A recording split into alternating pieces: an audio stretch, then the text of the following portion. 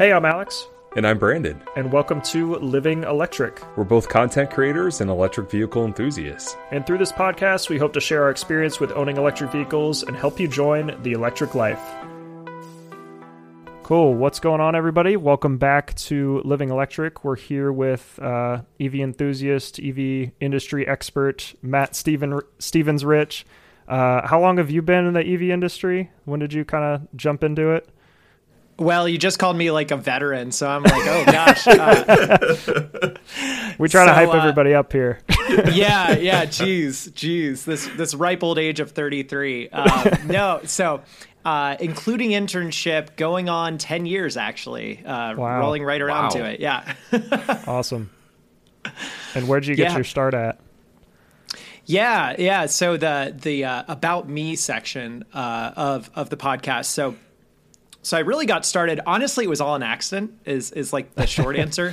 So I started doing grad school. I went to undergrad, thought I wanted to become a national park ranger, actually. So I moved out to California for a little bit to try to make it into the Park Service. That didn't really work out because it turns out a lot of people want to do that too. So interesting. I know, right? So I found my way back to Columbus to go to grad school at Ohio State, specifically the then John Glenn School of Public Affairs, now John Glenn College, and was specifically focusing on energy policy with Masters in Public Administration. But on the way, was applying around to internships, and there was this internship for this nonprofit called Clean Fuels Ohio that did work in alternative fuels and transportation. Sounded really fun. So I submitted in, got the internship, and they liked me enough to keep me around after I graduated. So I became projects manager there for a couple of years. Got to Clean Fuels Ohio is a Department of Energy Clean Cities Coalition, which is a whole national network of nonprofits and quasi-governmental organizations that are meant to be go-to resources for all things alternative fuels. So really got my teeth cut on everything, compressed natural gas, propane, biofuels, EVs. And then along the way, we submitted, or rather supported, the city of Columbus's submission to the U.S. Department of Transportation Smart Cities Challenge, which was this huge competitive bid on $50 million for smart cities projects, including electrification. The city won it, which was very exciting. And then they needed someone to help run that in-house. So that's when I joined where I now work, Electrification Coalition, which is a national nonprofit that works in scaled deployment of EVs, both on the policy and implementation side. But at the time, EC was a implementation partner to the Smart Columbus. So that's how I kind of kept the same job, just changed jerseys in a way. Yeah. And so started with Smart Columbus, but since then I oversee a lot of our other programmatic and implementation work across the board. So it's any given day is different, literally one to the next, which keeps it fun. For sure. Yeah, I was really impressed with a lot of the work Smart Columbus did. And I think that's when we first met because you all hosted some events for Drive Electric Columbus. Obviously, the rollout of the ride and drive events, I feel like was kind of your number one achievement there. I'm not sure how much you had to do with that directly, but could you speak to that and kind of how successful that was?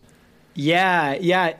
Honestly, so in the way that we're really thinking about it, Smart Columbus continues to live on. It is actually now its own nonprofit in terms of operation, which is pretty cool. They're trying to tackle both transportation topics as well as moving into other spaces such as solar and basically collective community purchasing of renewable energy. A lot of cool new spaces they're trying to move into. Back during what we are now dubbing Smart Columbus 1.0, which was the initial programmatic funding, indeed, it was all focused on transportation. The way the Department of Transportation framed it was creating elevated ladders of opportunity through transportation. So a lot of cities, especially over the last couple of years, have tried to grapple with the definition smart city and what that entails. Some of them do it as telecommunications or other approaches. So in the Columbus perspective, we were approaching it from a transportation thought. And indeed, electrification was a really important vertical of it, alongside autonomous and other technologies therein. So, like you mentioned, with the EV side of it, oh my gosh, there's a lot of work that was going on in there. With my work, I really oversaw it mostly on the fleet and charging side, so fleet electrification and charging deployment. But indeed, we had a whole consumer adoption program, a marketing firm hired on to manage the ride and drives. It was dozens and dozens of staff every day working on it. It's unfortunate that COVID hit when it did, because we really were getting ready to do really cool big announcements. But all in, we did over 11,000 ride and drives over the course of 2 years, which at least, and if anyone has any better stats, please reach out, because we were always trying to validate it, or at least gut check it against others. But we're pretty sure that is the most ride and drives ever conducted in the world in that short period of a time. National Drive Electric Week has more ride and drives, but over a longer period of time, which is awesome. Yeah. But yeah, actually, Alex, as you got to experience, the secret sauce to that was taking the ride and drive experience to workplaces. Definitely. Mm-hmm. Essentially, people are looking for a great excuse to not work, but but it's so true. Yeah. But by creating it it was a quick and easy curated 30-minute experience. You signed all the documents you had to ahead of time, so you just get a text message, come on down, you pre-select your vehicle even, and so that way you're just in and out. And by doing that, that's how we had a really successful throughput of folks. And indeed, we were able to work with a lot of workplaces. We hosted ride and drives at the Smart Columbus Experience Center, which was a downtown location. Alex, I think that's actually where you and I did an earlier recording on your YouTube channel, You're right. where you're doing a review. So yeah, all in, that was one part of our consumer adoption, which was complemented by an electrified dealer program we were running, as well as other consumer adoption engagements. On the charging side, again, a lot of different verticals of work there, but the kind of key takeaway, and again, one I wish we could have really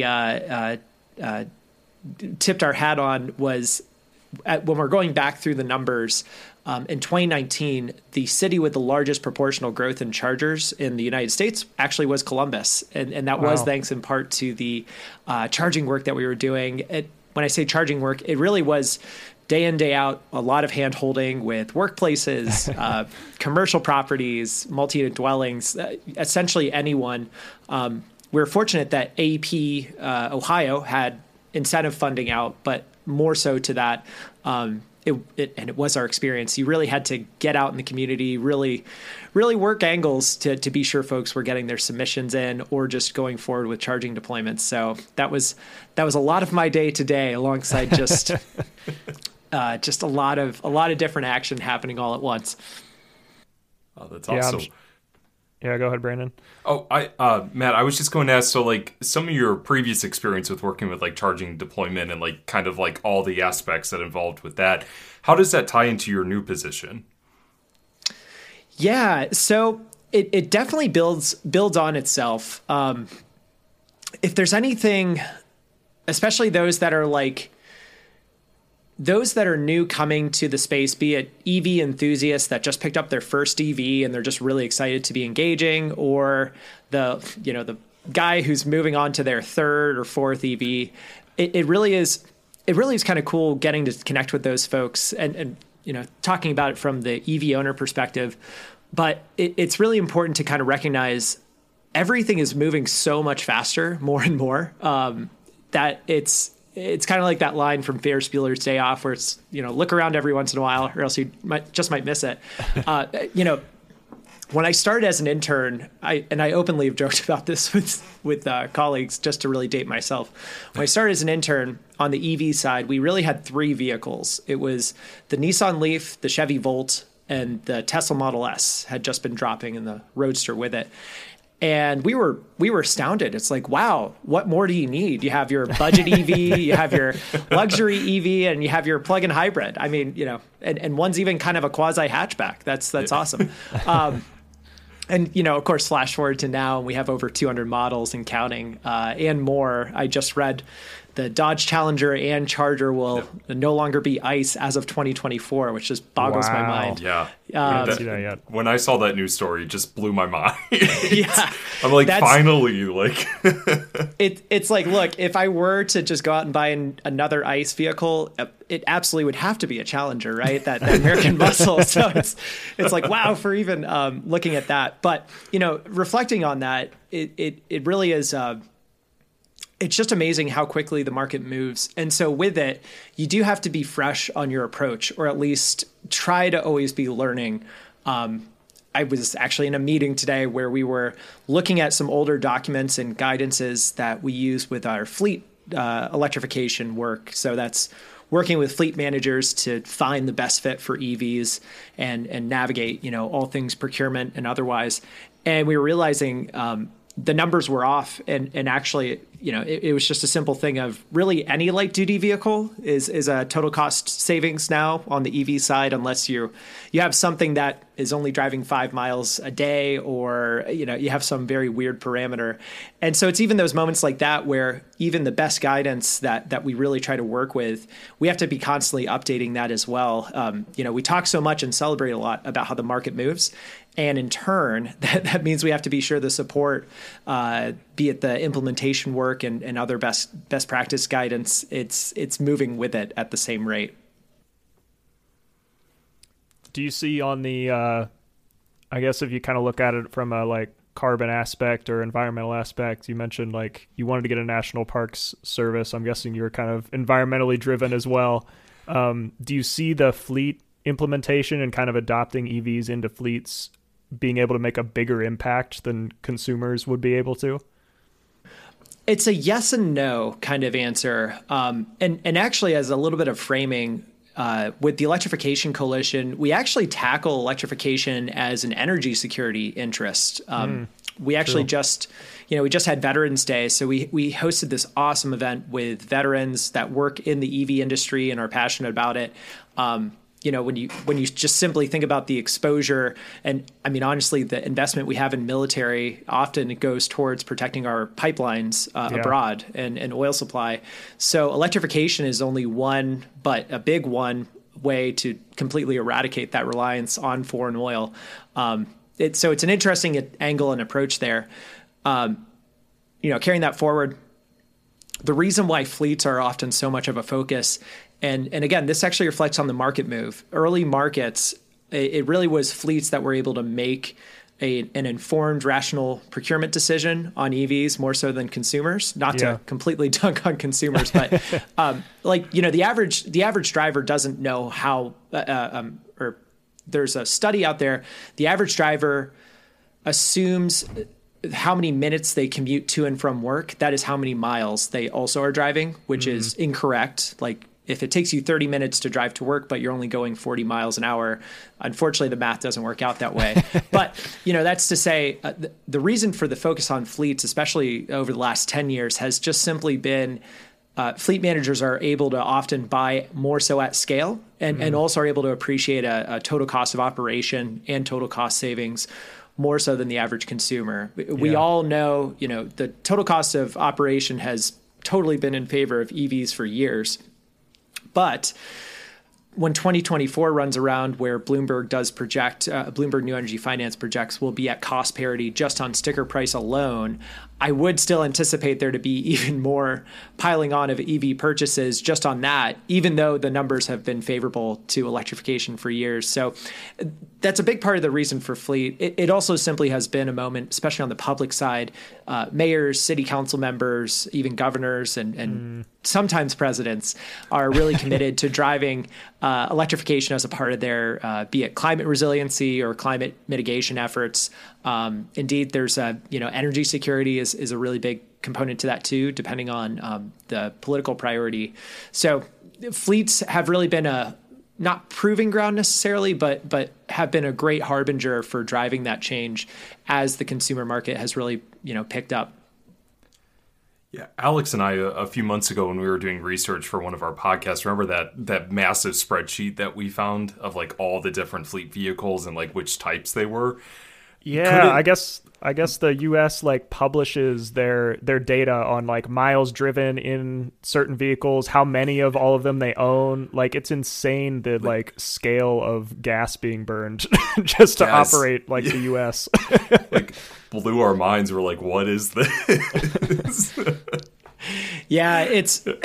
I mean, working with those like at large, like what is it like working with a fleet? It is its own kind of weird world, and again, I'm really fortunate. I've gotten to work with fleet managers not just on electrification, but on CNG, compressed natural gas, and other alternative fuel deployments through the years. In an interesting way, I really kind of got my start working with heavy duty. So that's semi trucks, refuse trucks, and garbage trucks, dump trucks, like so that. So that's really where I started my fleet consultancy work. And now that EV options are really coming of age in that market, it's really fun getting to come back to that. And so too, reflecting on the broader, those that do the work with fleet consulting, be it nonprofits like the EC or even private consultants, it is a little bit of an interesting shift you have to do in your mindset going from light duty to medium and heavy. But you're talking about gallons of fuel mitigated, VMT, vehicle miles traveled. There's on the charging side, it's a huge question about, are you doing your charging back at depot, or do you have to go with a spread out charging approach and need to charge midday? It's a lot of different types of questions. Some of it does feel familiar as like a driver and consumer of vehicles, but there's also other very nuanced questions that you can often just find completely surprising or something you never really have thought of in terms of that. But the proof's in the pudding. Especially on cities, we've really focused over the last year, especially with quarantine and COVID keeping us all at home. We really identified as a core strategy. Let's look at procurement policies or ordinances, things that we can talk about over Zoom or remote, and that's where we really had a lot of success working with cities on what we call an EV first procurement policy. Again, you would think EVs are just, they pencil, it makes so much sense to buy, but we are creatures of habits as humans. Yep. And procurement managers, they often are going to just simply approach gas and diesel as the de facto. That's what we've always done. It works. We'll just keep doing that. So if you're looking to go with an electrified option, or indeed anything that's not gas or diesel, you're often having to defend that because you're trying to go against the procurement model. So what if you revise the model, work carefully through it, but revise it so that EVs are on top in terms of procurement, and then it goes to other alternative fuels, and then it goes to engine right sizing, and then it goes to vehicle right sizing. Do you need the vehicle at all? And finally, you get down to the gas and diesel option. That simple flip, it turns the entire procurement process on its head. And by making EVs the default, that's how you can really get great scaled approach. So we've had a lot of success working with cities. Philadelphia most recently published their plan.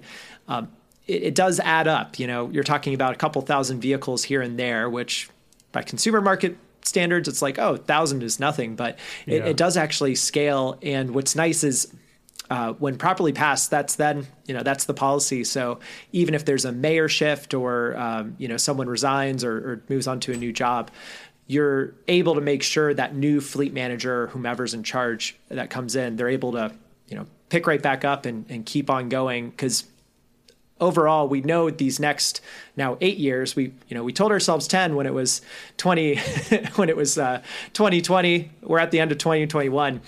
We know we just have to constantly be moving faster and faster on electrification. So this is, how we do it and just make it simple, commonplace. Definitely. I'm sure as people see the successes others are having by electrifying, I mean, everybody talks too. They're stealing ideas from each other and seeing what's working for them and could also work for their business or their city or whatever. So I'm sure that certainly helps as well. Yeah.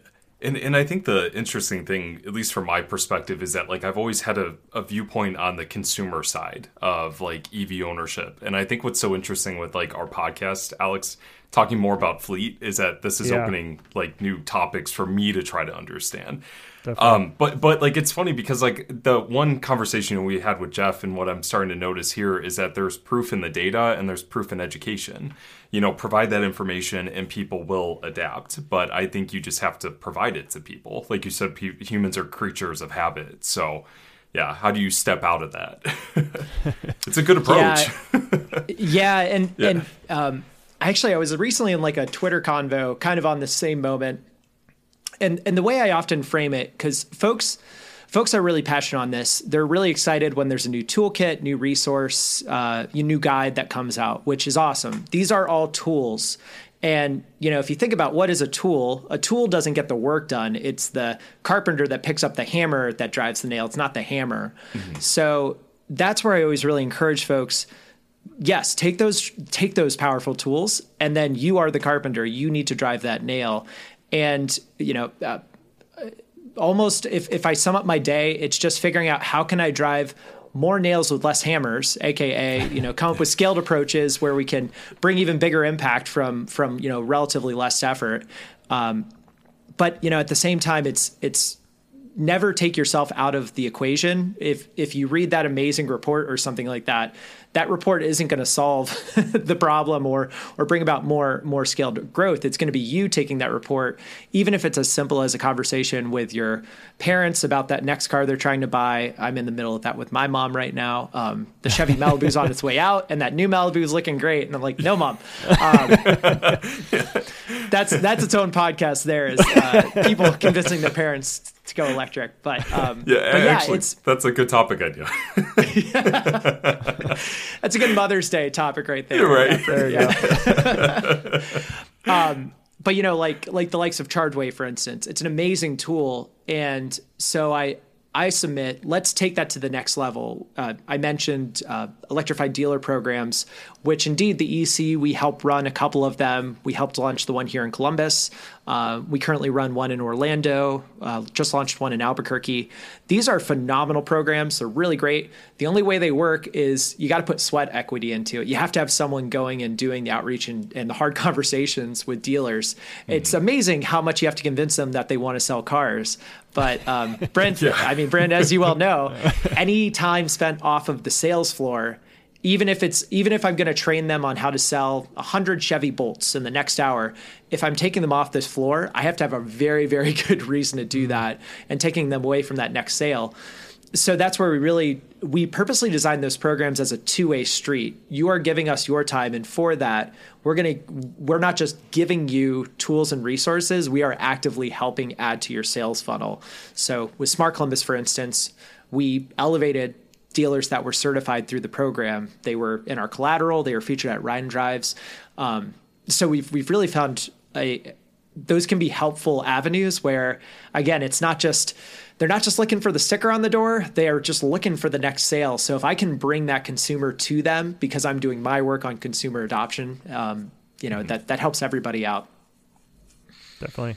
How long have you drive a Leaf right now, right? I do. Okay. I'm like I'm really the grandpa now. Well, which year is it? I was going to ask what year it is. They're still making Leafs, so it could be a new one.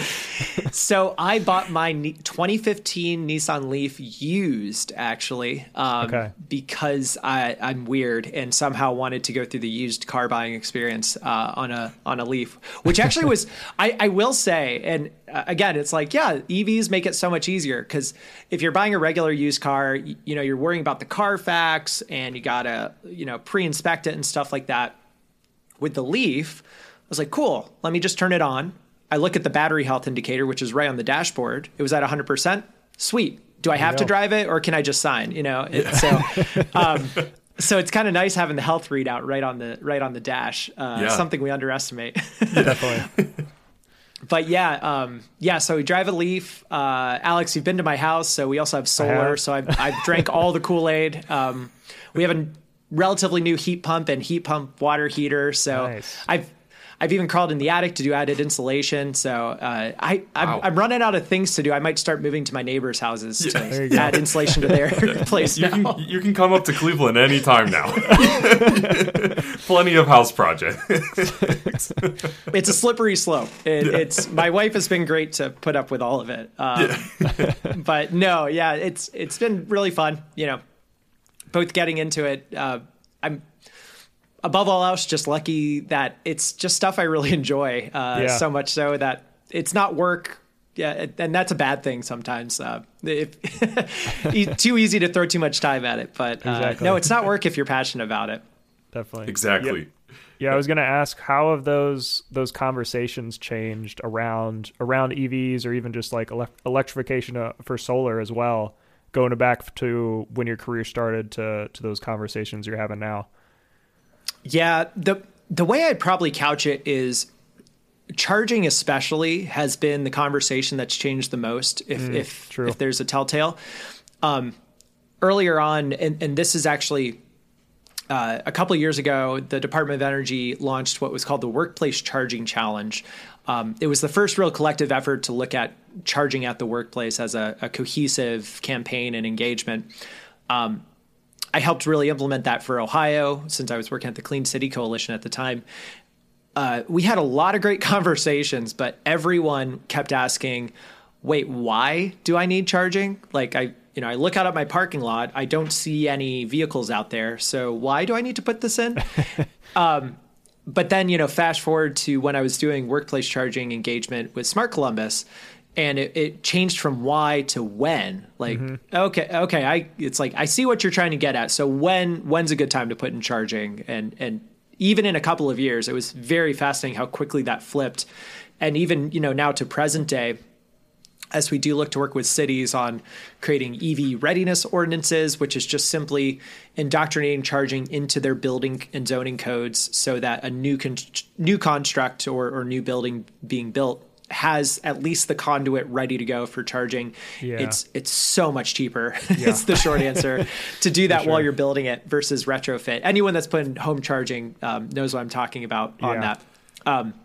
But even then, it's talking to developers and others. They're not necessarily supportive of it, but they understand it, and they're also really sure to clearly define. Well, you do know we are actually putting in this many chargers per parking garage, so we don't need this. So it's kind of funny that it's not necessarily even a pushback to it. It's just more an open reflection on, well, we're already doing this much, so don't require more than that. And so it's interesting how quickly that can really change. Yeah, that's a good point. Yeah. The workplace charging was like kind of what the extra push I needed to get my car too, because I was, especially for like people living in apartments or maybe don't have good home charging options, like that really shows that like, hey, an EV will work for you. So and it's funny how much like just having people like would always say like where like I've never seen a charger, and now it's like I can't leave my house without seeing at least one depending on where I'm going. So I think that really kind of helps drive adoption in that regard as well. Yeah, I got to say, I'm noticing that here in Cleveland too. Like, I feel like Cleveland is like one of those like markets that's like slowly getting there in terms of EV charging. But I mean, Alex, you can even attest that one time when you're up here, remember we noticed that Tesla charger on that random telephone pole? Yeah.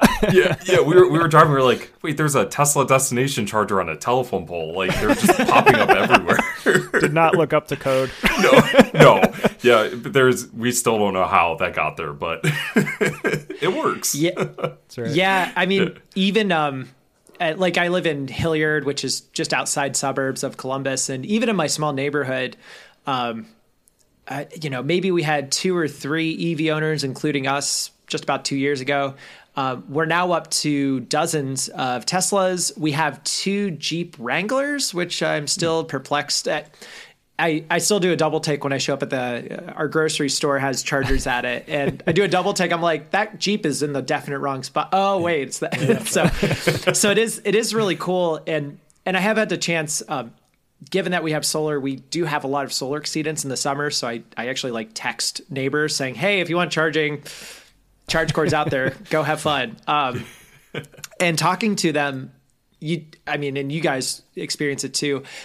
for them, it's not an environmental driver or really anything. It's just, yeah, it's really fun, or it just really made sense. The cost saving is just a complete driver.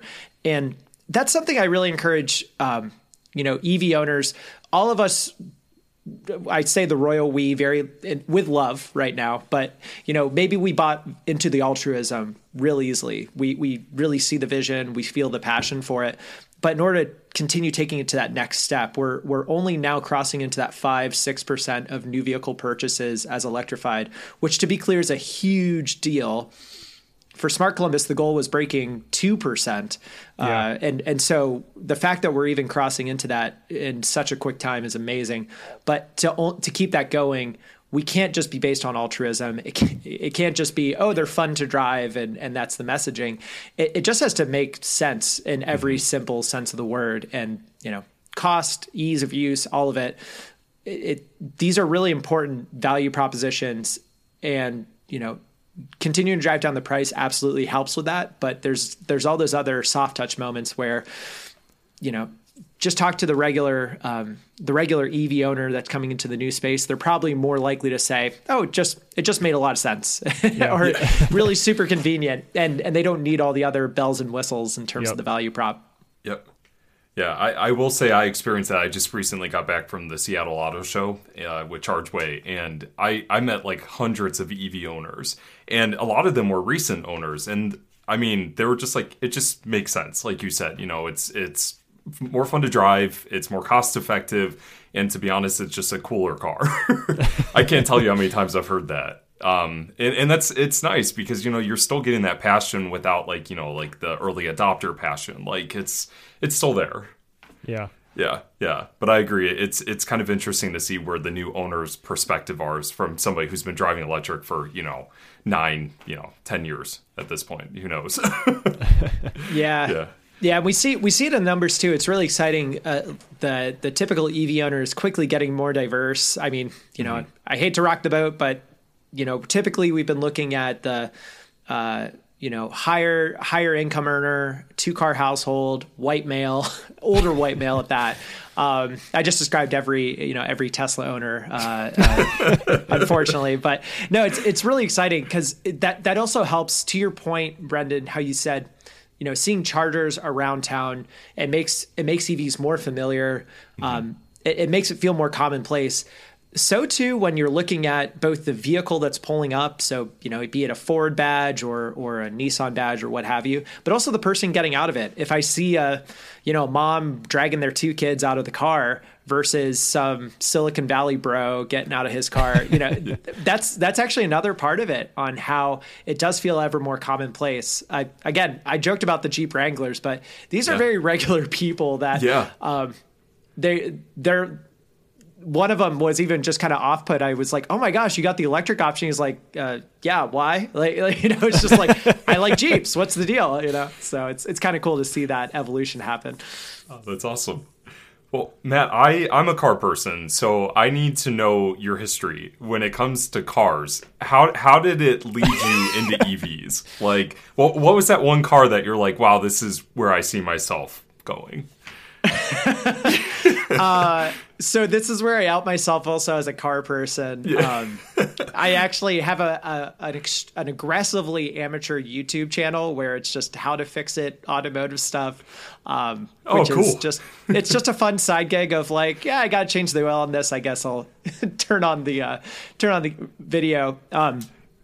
So yeah, with myself, likewise, I grew up loving cars, always around them. I had an uncle that drove a Saab 9.3 turbo, and to this day, that is still my dream car. Like when I have an easy EV conversion kit for like a 1992 Saab 9.3, I shall know we have arrived, and that'll be awesome. But no, I mean, I owned the most boring things, a Ford Taurus, Ford Focus. So we have a Nissan Leaf. We do actually still have a gas car, a Nissan Rogue, that we used to tow a tandem kayak around. But nice.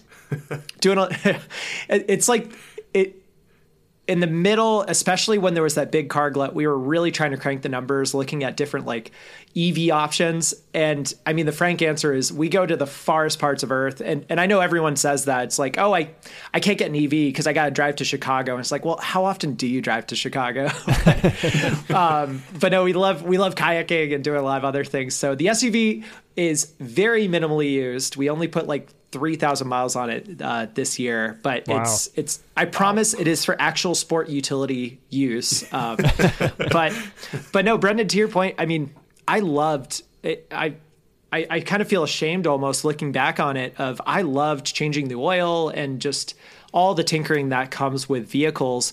And I mean, to be honest, I wish I missed it, and I really don't.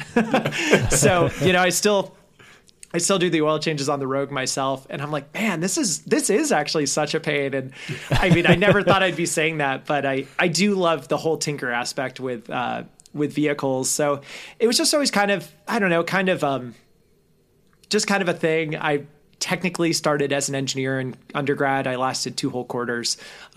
So that's kind of a fun aspect of the current work I do, is I do still get to at least dabble in some of the engineering elements, albeit I will quickly hand it off to a proper certified engineer. But yeah, I watch Le Mans every year. I do love auto culture. It's in turn, I'm sure you experience it too. It is kind of fun to see how that culture has continued to change around electrification. Mm-hmm. Initially, it was a threat. Jeremy Clarkson was openly laughing it off on Top Gear. And I wouldn't say there's acceptance necessarily, but there is that folks do recognize that wheel is turning. And so it is kind of interesting seeing how that continues to turn. Indeed, the Charger Challenger retirement, that's going to be a weird threshold to cross. I didn't think we'd be crossing it so soon, but it's interesting. I did not go into the comment section on that article. I was curious, but yes. I'm like, avoid that one. Yeah, so, absolutely. So is there one specific EV that like got you really into electric vehicles? One EV. If there's many, you can say that. Yeah. Multiple choice answer. So I do remember. I can say I'm old enough to remember the GM EV1. I remember I actually got to check one out. There was a Disney display. I'm not kidding here. At Disney World in Epcot. Really? The GM Pavilion, which actually still operates as Test Track. They actually had a GM EV1 on display, and I remember like. It just felt so foreign and out there. It just blew my mind that you could just have this car that doesn't take gasoline and just operates on its own. And, actually to kind of play it forward a little bit too, because I do, sometimes my mom will ask me like, what got you thinking this way? Was it all the national park trips we did growing up, or I was in Boy Scouts? And I mean, the honest answer is it kind of was all of it all at once together. If there was not necessarily a defining moment, but probably a moment that really stands clear in my mind where I was like, that's something that I could see myself really getting passionate about or working in. It was the BP oil spill that happened when I was an undergrad. And that was a little bit of a kind of rude awakening of, it turns out we, have to get that stuff out of the ground somewhere. It's those kind of moments that can really stand out to you and define that. It wasn't necessarily what, gave me a passion for energy security or really tackling that, but it almost was that kind of awakening to really appreciate where elements come from. And we're in that same conversation now, be it with battery production. And indeed, it turns out everything that's made has to come out of the ground somewhere, typically. That's usually my response is like, we've got to, like, if we want to make stuff, we're going to have to pull stuff out of the ground. Like, we just got to pick the better of the two options. Exactly. It's just all, it's all Settlers of Catan kind of thing. Yeah. But no, I mean, it really is, it's fascinating, going back to the engineering element of it. It's fascinating to get to look into just extraction as a whole. And, yes, we need not necessarily all rare earth, but we do need rare earth for electric motors, and batteries take, lithium and all those inputs. But even then it's fascinating to look at that type of market versus the broader OPEC market or other things like that. It really is eye opening when you look into it. Exactly. But definitely, it's interesting most of all to see how quickly these things have changed, and especially the opinion shift around it as well. Even 10 years ago, I wish I had like a stat off the top of my head on percentage of folks that feel like EVs are for them or that opinion shift. One stat I do have, actually going back to the ride and drives, just to really show that proof in the pudding. We did surveys of drivers immediately before they got in the vehicle and immediately after. And then we actually did another follow-on survey a couple weeks after they did the ride and drive. And it indeed was just to measure how quickly opinion can shift or at least how much it resonates. And we really did see it to the tune of anywhere from 20 to 30% opinion shift in terms of saying EVs are for me. And even to that point, we would openly solicit them. Would you be contacted by a dealer around EVs in your area? And we had 20% voluntarily say that, which Wow. Typical industry rate is not 20%. So Yeah. we must have been doing something right. But in the follow-up, the couple weeks follow-up after, we saw those numbers still holding, which was always so cool. So cool to see. It really did show that just getting to experience it is really fun. So if there's like one thing that I love the most about the job, it really is actually just getting to do that interaction with the customer and take them through that journey. I'll be honest, if I have like a general advice for anyone trying to sell EVs to someone, it's like, just don't talk. At least like say, here's an EV and give them the basics, but let them explore it and let them ask you questions about it. Definitely. It's fascinating where that can take you. But again, going back to the thing of you might geek out to some things on it that they really don't care about. But, with the engineering element, I do love to crack open the hood and show how the motor works and all the battery connections. But sometimes they just want to know where the cup holder is or something like that. Yeah. So I wanted to ask, just for my own curiosity, I saw that you have done a TED Talk back in, was it 2018 you did it? That sounds about right. 2018 or 17. Yeah.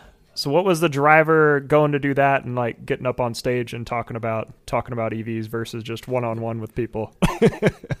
Yeah, I mean, it was really cool. I was really excited to have the chance to do it. I was actually behind the scenes. I was called up by a friend who was one of the organizers for that TEDx event.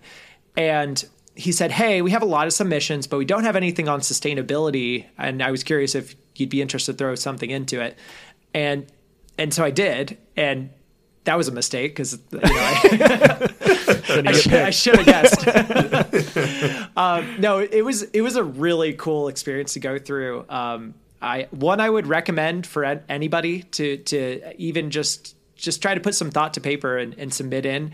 And if you get through, get ready for a journey, because it really is a stand and deliver, very Socratic method of it's that big red dot, and you do have a couple screens in front of you, but the cameras are always on you. They're not on your screens and your slides. So it's less a presentation, more performance. You have to really have all that down. So there's a lot of months of prep and refinement that goes into that.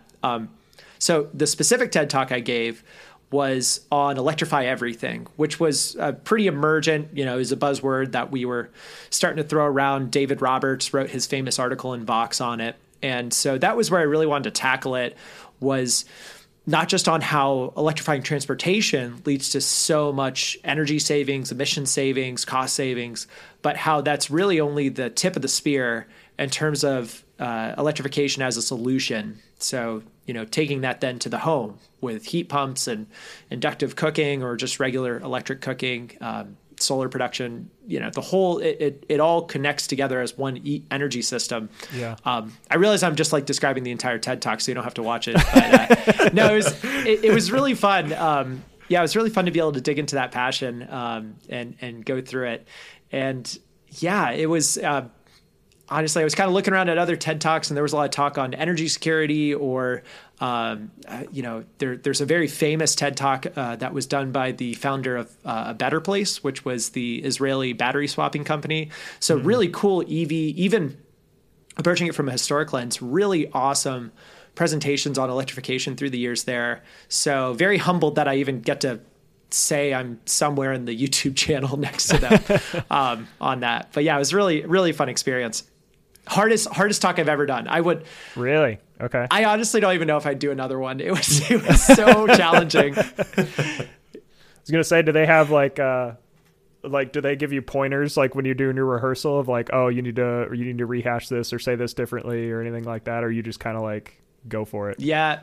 There. I still have the scripts on my computer somewhere. We went through something like 90 script revisions. Wow. You're given a direct coach, and it's someone else who has done a TED Talk, typically the year or two before. So it's a very cool mentorship process that you go through. A lot of practicing, a lot of meeting together.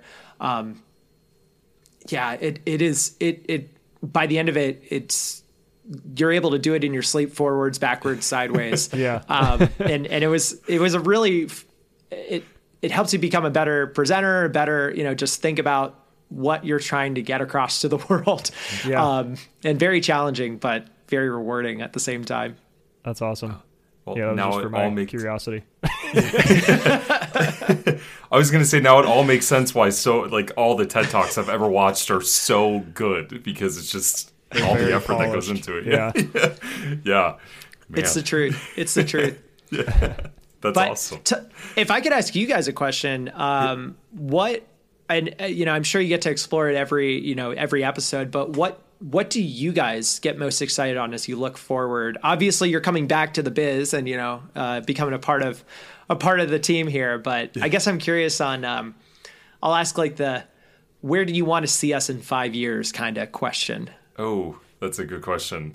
Alex, you want to go first? Sure. Yeah. Ideally, the engineering and kind of like modularity nerd in myself would like to see a lot more consolidation just over the industry as a whole, making it the same process to start a charge at every charger. We have a single port that we use on every vehicle. Like, as much as I like the clean Tesla port, I would love for a CCS and I could just plug in anywhere and not have to worry about it. So I think that's really what excites me most in the fact that we're so early and can make a lot of those decisions and make it really streamlined going forward. So yeah, I would definitely agree. I think the standardization of just all aspects of EV ownership will really simplify things for owners. I think the thing that excites me the most is just the sheer movement that we're seeing at the moment. I've been following the industry pretty much since 2012 and prior. And just the fact that when I worked at Tesla from 2015 to 2017, there was only a handful of EVs, and 2020 was that magic year. And obviously, things got in the way. But now that we're just seeing an explosion of new vehicles and people getting into this is just exciting. But I really, really hope that EV ownership really simplifies, because it can be very complex for people. But education is a key. I think, Alex, you could probably count maybe 30 times that I've said that in our podcast. Oh yeah, I say that every episode. Yep, it's the truth. It's the truth. Yeah. That was nice getting a question. I got to keep you guys on your toes. Right. Make sure of it. Yeah. I mean, for what it's worth, for what it's worth, 5 years out, and we're moving in terms of the implementation work and other new funded work we do, be it with philanthropic dollars or otherwise. It's medium and heavy duty. That's where we've ever been moving more so.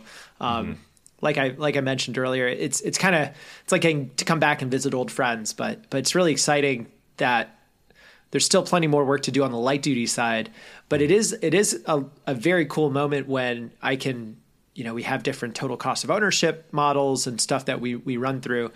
And when you have all the light duty come back as a cost savings, that's a pretty cool moment to see happen. And it's like, wow, this really worked out. Yeah. Awesome. So I think we got a great episode here. Do you want to maybe share your website, or maybe where people can contact you if they're looking at electrifying? Yeah, you bet. So the website is electrificationcoalition.org. I also was mentioning Smart Columbus, which there's a lot of awesome stuff up on the website still for that. So that's at smart.columbus.gov, or also at accelerateyourcity.org, I think is the link there. But there's a lot of great stuff there. We kept what we called a playbook, so capturing a lot of different elements I was referring to there. But you can also find me on Twitter, just mstevensrich, and I'm the only Matt Stevens Rich in the world. I'm very easy to track down. I've kind of leaned into that, so yeah, more than happy to connect on anything that seemed passionate or wanted to learn more. Awesome. Well, thanks so much for being on. We'll have all that linked down below too, so it's easier to find. You don't have to type it in. And and thanks for being on, Matt. And we'll talk to everybody in the next episode. Cool. Thanks, guys.